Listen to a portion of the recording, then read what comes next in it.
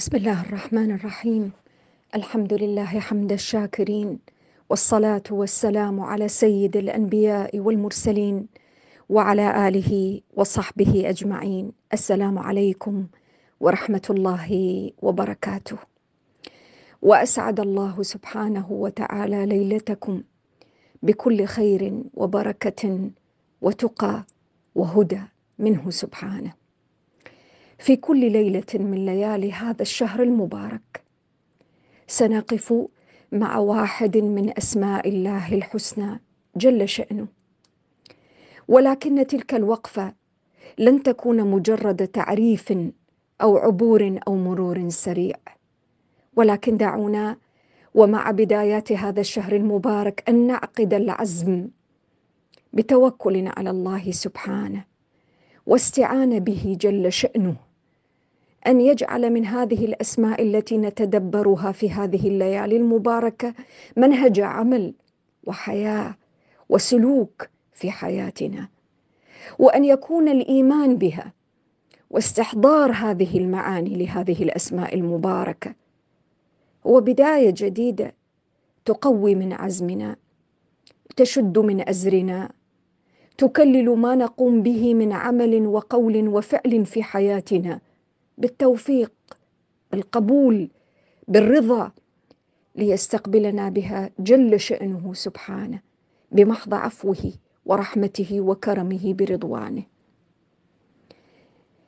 واحد من أسماء الله سبحانه وتعالى، واحدة من هذه الأسماء اسمه العظيم. واسم العظيم يجعل الإنسان يستحضر معه ابتداء حتى من مجرد تركيبة الحروف، العين والضاد ومعها الميم وتتوسطها الياء، تجعل الإنسان يستحضر جوانب من عظمته سبحانه وتعالى. الله عظيم، ولا شيء ولا أحد يعلو فوق عظمته سبحانه. هو أعظم من كل شيء، هو أكبر من كل شيء، هو أعظم من كل أحد. عظمته مطلقة غير مؤقتة، لا تنحصر في زمان ولا في وقت ولا في مكان، مطلقة.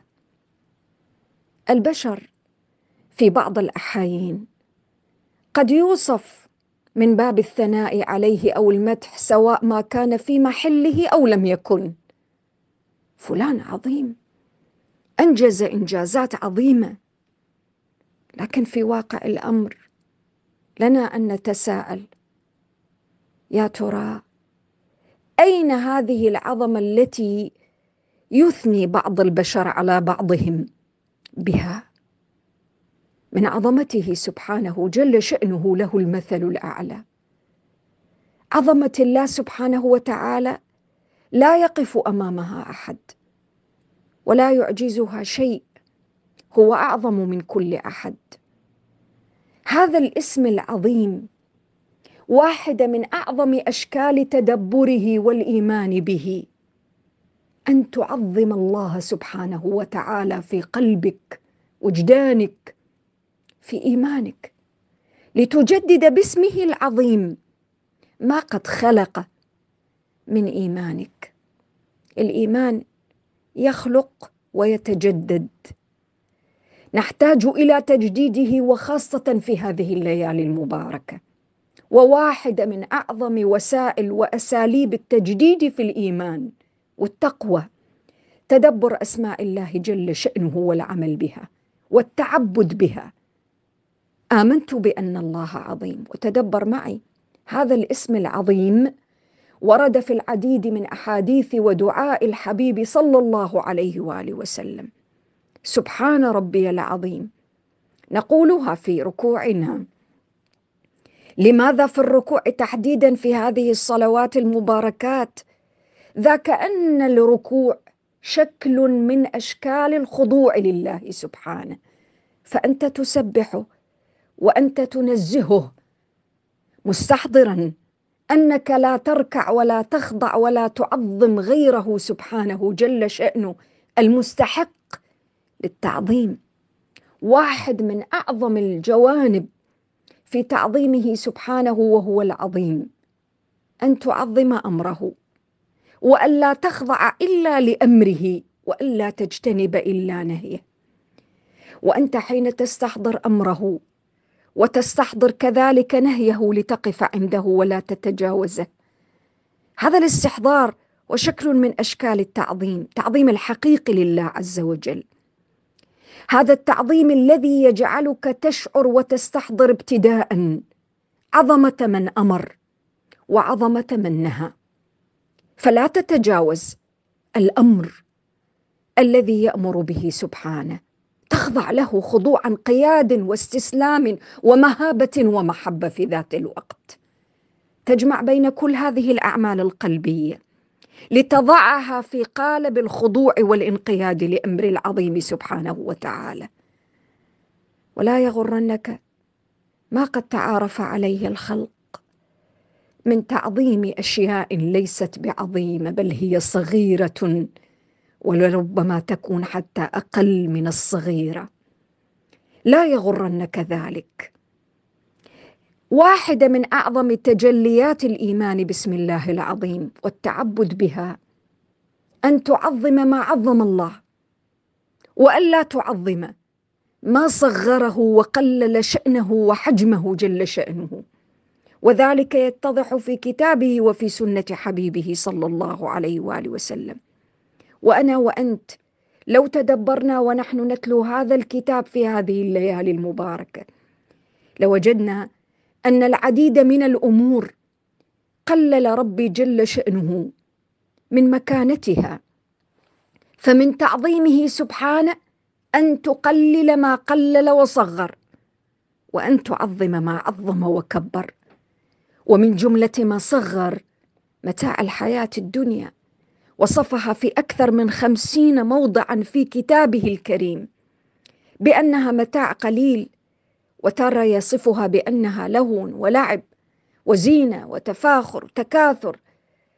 إذن هي قليلة في شأنها، وبالتالي واحدة من أعظم ما ينبغي أن نحرص عليه، وخاصة في هذه الليالي المباركة لتكون بداية جديدة في حياتنا، أن نقلل من شأن الدنيا، بمعنى أن نحدد مكانها، نحدد موضعها في اهتماماتنا. لا يعني ذلك مطلقا الانسحاب منها، بالعكس، الدنيا مزرعة الآخرة، ولكن إعطاء الحجم الحقيقي لمتاعها الزائف الزائل، الأموال، المناصب، الأماكن، الأشخاص. أعطي لكل ذي حجم الحجم الذي ينبغي أن يكون وفق ما أمر الله سبحانه وتعالى وأوضح في كتابه العظيم. عظم العظيم سبحانه الذي ليس هناك من هو أعظم من جل شأنه.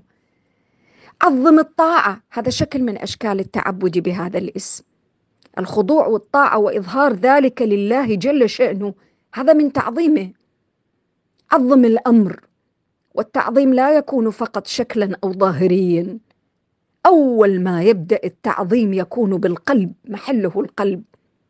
عظم الأمر، على سبيل المثال عظم الصيام الذي تصومه في نهار رمضان، عظمه، اجعله عظيما، اجعله مشروعا عظيما كبيرا، ليس مجرد امتناع عن الطعام وعن الشراب وما شابه.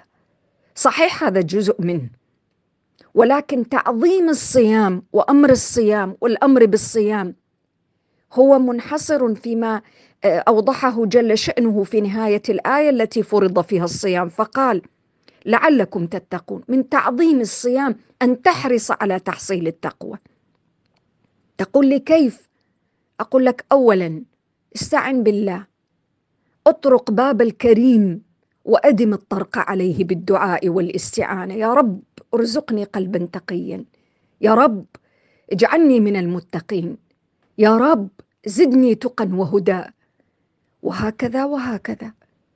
ثم إنك كلما بدأت يومك الذي تصوم فيه ونهارك الذي تصوم فيه، ومنذ الساعات الأول من ذلك النهار، استحضر هذه المعاني.